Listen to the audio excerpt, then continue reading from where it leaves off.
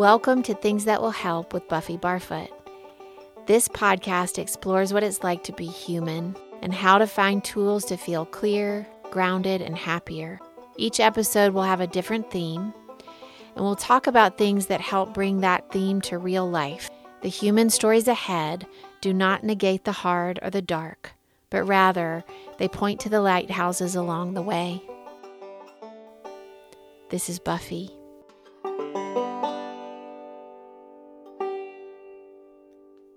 Hi, everybody. Welcome to Season 4 of Things That Will Help podcast. I looked at my calendar this morning and I realized that it's almost been a solid year since I began this journey, this podcast, and I've discovered so many treasures along the way. Each week's discoveries have been different, and with each new topic, other ideas have seemed to sprout from those stories. And my small stories continue to intersect with your stories, those of you who are listening. And every time you write to me and share your serendipities and your overlaps, it seems like the connective tissue between us seems to grow. So thank you for that. Thank you for your engagement with me. My friend Christine, who I dearly love, wrote to me and asked me to consider talking about an antidote for exhaustion that went beyond simply rest. And Christine is a master of rest and restorative yoga and all things nourishing and grounding. And she's wise enough to understand that even those things that are so foundational, so good for us, like rest and sleep and stillness, while they're essential, are not always enough to cut through to the bone of our weariness. And I sat with this idea the whole time that I was on this season break. And while I sat with it, interestingly, I moved my whole family to a different town. And so during this season break, the feelings of exhaustion for me were very real because moving, as you know, no matter how organized you are, can just rock you to the core. Even if it's a happy move, even if it's something that you really want. And maybe it's the times that we're living in, the mass amounts of choice at our fingertips. Maybe it's the accessibility of information coming into our senses at all times. But we seem to be on a channel or a frequency of collective exhaustion. And I think that we've become dull. I saw a post on my friend Courtney's Instagram, and she's an artist. And it was a picture of a very sharp pencil just lying on a table. And she had written on the post underneath the picture, she wrote, "I love the optimism of a freshly sharpened pencil." And her simple post stuck with me all day. And I love to sharpen pencils too. I think that we have lost our sharpness because there is too much churning internally. Too many pots are on our stoves for you and me. And what I think Christine is wanting me to talk about is the kind of exhaustion that isn't remedied by a good night's sleep or even a few good night's sleeps. It's an older and it's a more mature exhaustion, a more habitual weariness that's made of many, many, many layers of distraction and input and sensory overload and unreasonable expectations and retracing the past. And also, I think our future seductions are part of that layering and an overall lack of presence. A dull pencil that's lead has worn down so that it hardly writes anymore with any kind of distinction. Another way to think about this is the colors in front of us are not as bright as they could be. And if you wear contacts like I do, you know this, they get gunky after a while and they get protein buildup on them. And then we have to throw them out or we have to clean them really well. It's kind of like that. We're not seeing the freshness of what's in the room because we're too busy retracing what happened last night or what happened online in the comment section this morning. This quote I found on this idea from Brother David Steindl-Rast, who is a Benedictine monk. He says, "The antidote to exhaustion is not necessarily rest. The antidote to exhaustion is wholeheartedness." I love this, and what it points to, it's profoundly simple, as so many of the best things are. What Brother Rast, I think, is talking about is this sharp pencil, this high awareness of the moment that you're in and being fully alive in it, not somewhere else, but here with your whole body, your whole heart, and your whole mind. And it's when you're fully engaged instead of pulled in other places, full body, full heart, full mind. And I want to call it here, right here. Sharp pencil, fresh eyes, all senses engaged here, not over there, but here. A couple of years ago, I ran into a grounding tool that I found really helpful for bringing me into a space of here and reducing my anxiety. And it goes like this. Name 5 things that you see. Name 4 things that you feel. Name 3 things that you hear. Name 2 things that you smell. And name 1 thing you like about yourself. When you bring signal to the things you see, feel, hear, and smell, you cannot be somewhere else. You have to drop into your feet. It's the somewhere else that is making us exhausted. That is where the tiger lives that is chasing you. He lives back there. Or he lives up there. He doesn't live here. Right here in your legs and in your grounded feet, your warm hands, your full belly. Right here lives your worth and your voice and your cup of tea that's right in front of you. You have everything you need right here. How would that really be for us to live there, here, in that space, knowing that we have everything that we need? I also want to acknowledge that being here can be hard, and that so many people are in the most challenging year of their life, the most lonely and scary year of their life. Being here in that kind of hard can seem, I think, sometimes unbearable. But that's the ask, to name what you are sensing even when the waves are crashing down with relentless rhythm. This podcast, which I restate every week, is a place to look for and discover the lighthouses along the way. But my intention is never to negate the hard or the dark. We learn to practice and we learn to navigate that too. So regardless of whether or not things are going well, here, we are less exhausted. The psychic energy alone it takes to try to be here and back there and up there down the road somewhere, it's just too hard. It's too much. So we try to be in just one place for right now. I'm becoming better at remembering people's names, because that requires being here and seeing their eyes and paying attention to the introduction of their story, to the beginning. And what I've noticed over my life is that people tend to remember the name Buffy because it's so unusual. And people don't usually expect somebody who looks like me to be called Buffy. But for a long time, I wasn't good at remembering other people's names. But I started to really value it and make a point of it, because I think remembering people's names is so civilized, and it's a demonstration of good listening. And I'm sharpening that pencil for sure.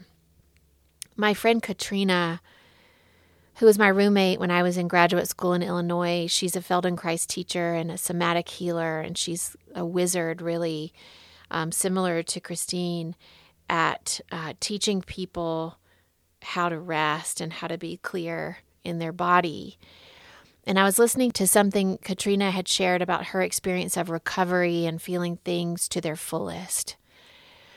And Katrina used to dance for Miami City Ballet. And in her talk that I was listening to, she describes being backstage after a really good show. And she caught a glimpse of herself in the dressing room mirror with her stage makeup and her costume and all the glory of a good run, all the highs of the work being worth it, and the meticulous tedium of the rehearsals paying off on that night. And she said she paused to recover from the good of that, to let it sink in, so that she could remember it cellularly and to feel all the senses of the good wave. And she talked about how important it is that we don't save recovery for just the hard things, that we have to give credence and time to recover from the magic things too. The recovery, the space in between, is just letting it sink in, feeling it to completion and not rushing off. So everything, good or bad, or somewhere in between, good and bad, has its own special cycle that it follows. And if you abort the cycle of completion, it will land somewhere in your body, and if it's not complete, it will begin to dull your pencil.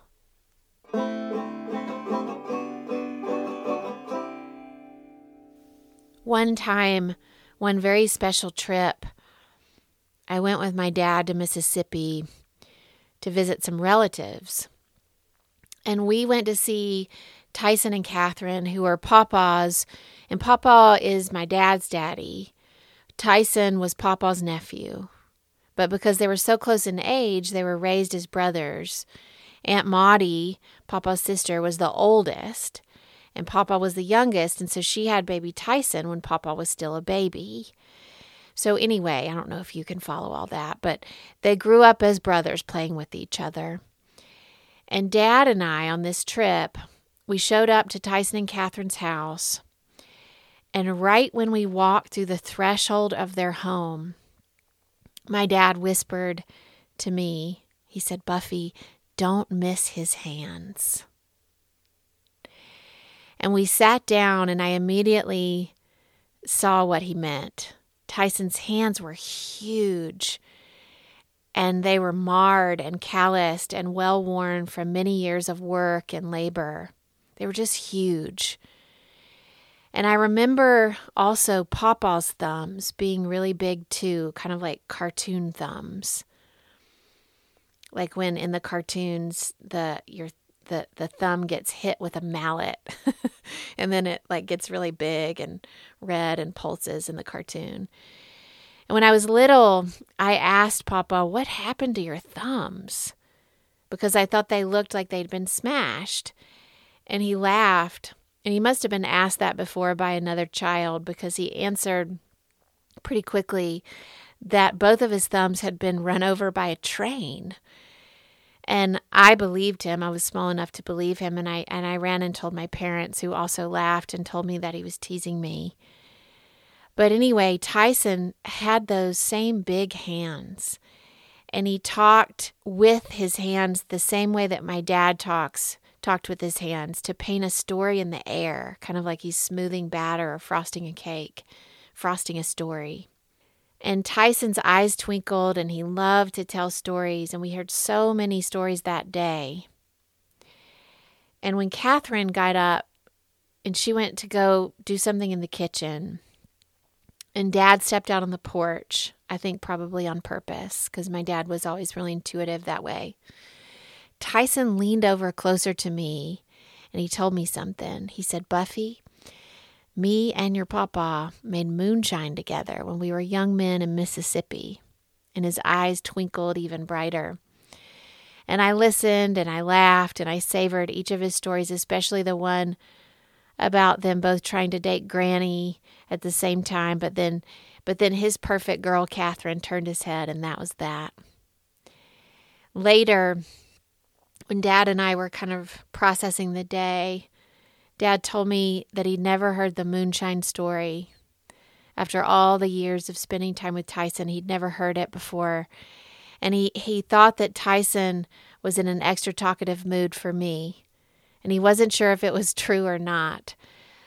But he said that Tyson seemed to be in a magic space. He was reaching the end of his life, it turned out. And I think it was also because I was here.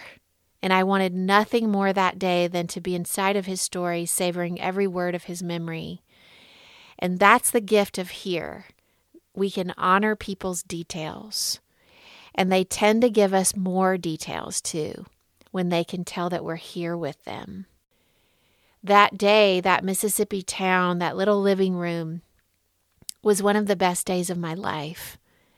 My dad was so happy, and I felt more here than so many other times. It was a sharp pencil day, and I'm happy to be telling it here so that it can live somewhere. Children are especially gifted at this, being here. They haven't learned yet to be any other way. They're not cluttered or dull yet, thank goodness, and they don't even know how to go backwards yet. When I think about my childhood home, I remember it in textures. I still remember the way the asphalt looked and what it felt like, and the temperature of the front porch cement, so cold and slick and gray. And I remember the paint colors of the shutters. They were sort of this yellowish brown, this kind of 70s brown, juxtaposed with golden bricks. And then those low places in the yard that collected soggy little pools. I knew exactly where they were when the rain would come, because that's where I spent my time, low to the ground and sort of feeling my way through the world. And my memories are not intellectual on Fieldbrook Court, but they're sensual. The heat and the colors and the feels and the smells of the kitchen and the brown tweed of that old couch and its pokey metal springs and the rough underbelly of my bedspread. Those bedspreads in the 80s that would kind of catch on your pajamas and pull, that scratchy white fabric that was so terrible. and I remember the distinct smell of honeysuckle. We had this area in the far corner of the pie-shaped backyard full of wild honeysuckle. And we would spend hours, Benjamin and I would spend hours back there building games and planets and our very own world on those honeysuckle vines. The chain link fence is so familiar to me even now because I was here. Never was I there or anywhere else as children do. They know how to do this, but we've forgotten. I realize in creating this episode that I have more specific memories of the textures and colors and details of my childhood home than I do the home that I left 2 weeks ago. And that's mind-blowing to me, the truth of that. As I grow older, I have to really practice being here. It used to be easy. It used to be a given. Now I have to try to do it so that I can curb my exhaustion and so that I don't miss it all, the glory of what is in front of me. I used to have panic attacks before I went on stage to dance, debilitating panic attacks where I couldn't move and I wanted to die, to run, to be anywhere else but in my body, and to be anywhere else but in the wings waiting to go on stage. And other people loved it, that aliveness of being intently watched and while others were captivated. And I think I've analyzed this a lot. I had such a fear of being seen. And I think now I know that it was more a fear of being here. The intensity of all eyes on my efforts and on my art was just too much pressure. And I longed for people to be distracted enough not to notice my mistakes. Performing was electric, but I didn't know how to harness it without the shame of imperfection. And I would work through it and I would do it anyway, but the panic really never went away during the time that I was performing. And I wonder now if it would be different if I was doing it now, because my familiarity of here is more practiced and more available to be called on. And I think I understand it more now. Now I crave the electric because I know it's the most alive space. Jason Schulman writes, "Love your body's sensations, all of its quirks and aches and blocks and movements. Its feelings, its textures, its hot and cold. If you do this, you will begin to untie yourself. The cords around your heart will fall away, and you will see that you are your own gift, the one that you've been waiting for." I want to leave you today with a few of my favorite things, a few things that I think will really help.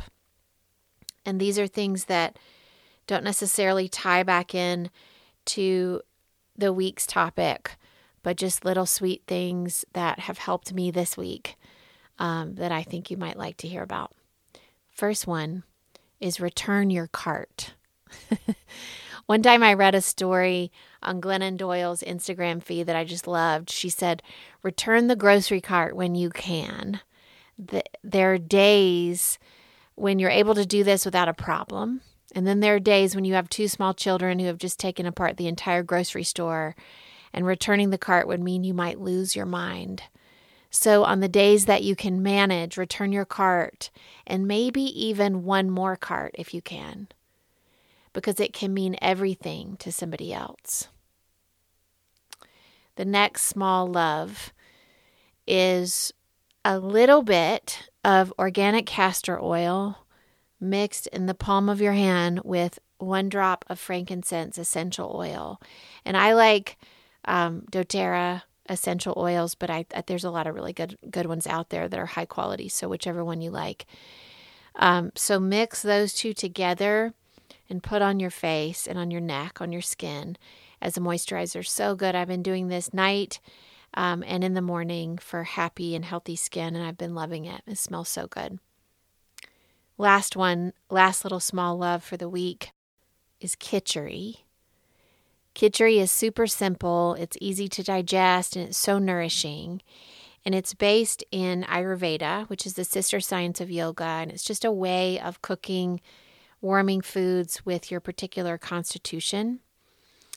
And Khichdi is made with Indian spices, and you can put some vegetables of your choice, and rice and lentils and ghee or mung beans. And there's different ways to change it up. But lately I've been using this really simple, basic recipe on the Ayurveda Institute website. And it's pure, and it's delicious, and it's variable depending on what you have in your refrigerator. And I make this so often for my family. Both my kids love it. It's not spicy. It's just really simple and warming, and great to balance your body. And the recipe that I've been using, and there's a lot of good ones out there, but the one I've been using, I'll have Alex put on the show notes for you. Lastly, and sort of circling back to sharpening our pencils, what I hope for all of us is that here becomes our home base. And when we slip away, we quickly come back to it. Fresh eyes, sharp minds become the place where we live over and over. Thanks, everybody. Thanks for all of your continued support. All the information to become a patron of this podcast lives on the show notes. I always want to hear from you. Please write to me and tell me your stories, your experiences in listening, where you listen, who you listen with. Also, just for you, my husband Matt makes a great playlist to coincide with each of these episodes of stories. And the links to those playlists are also in the show notes. Have a beautiful day.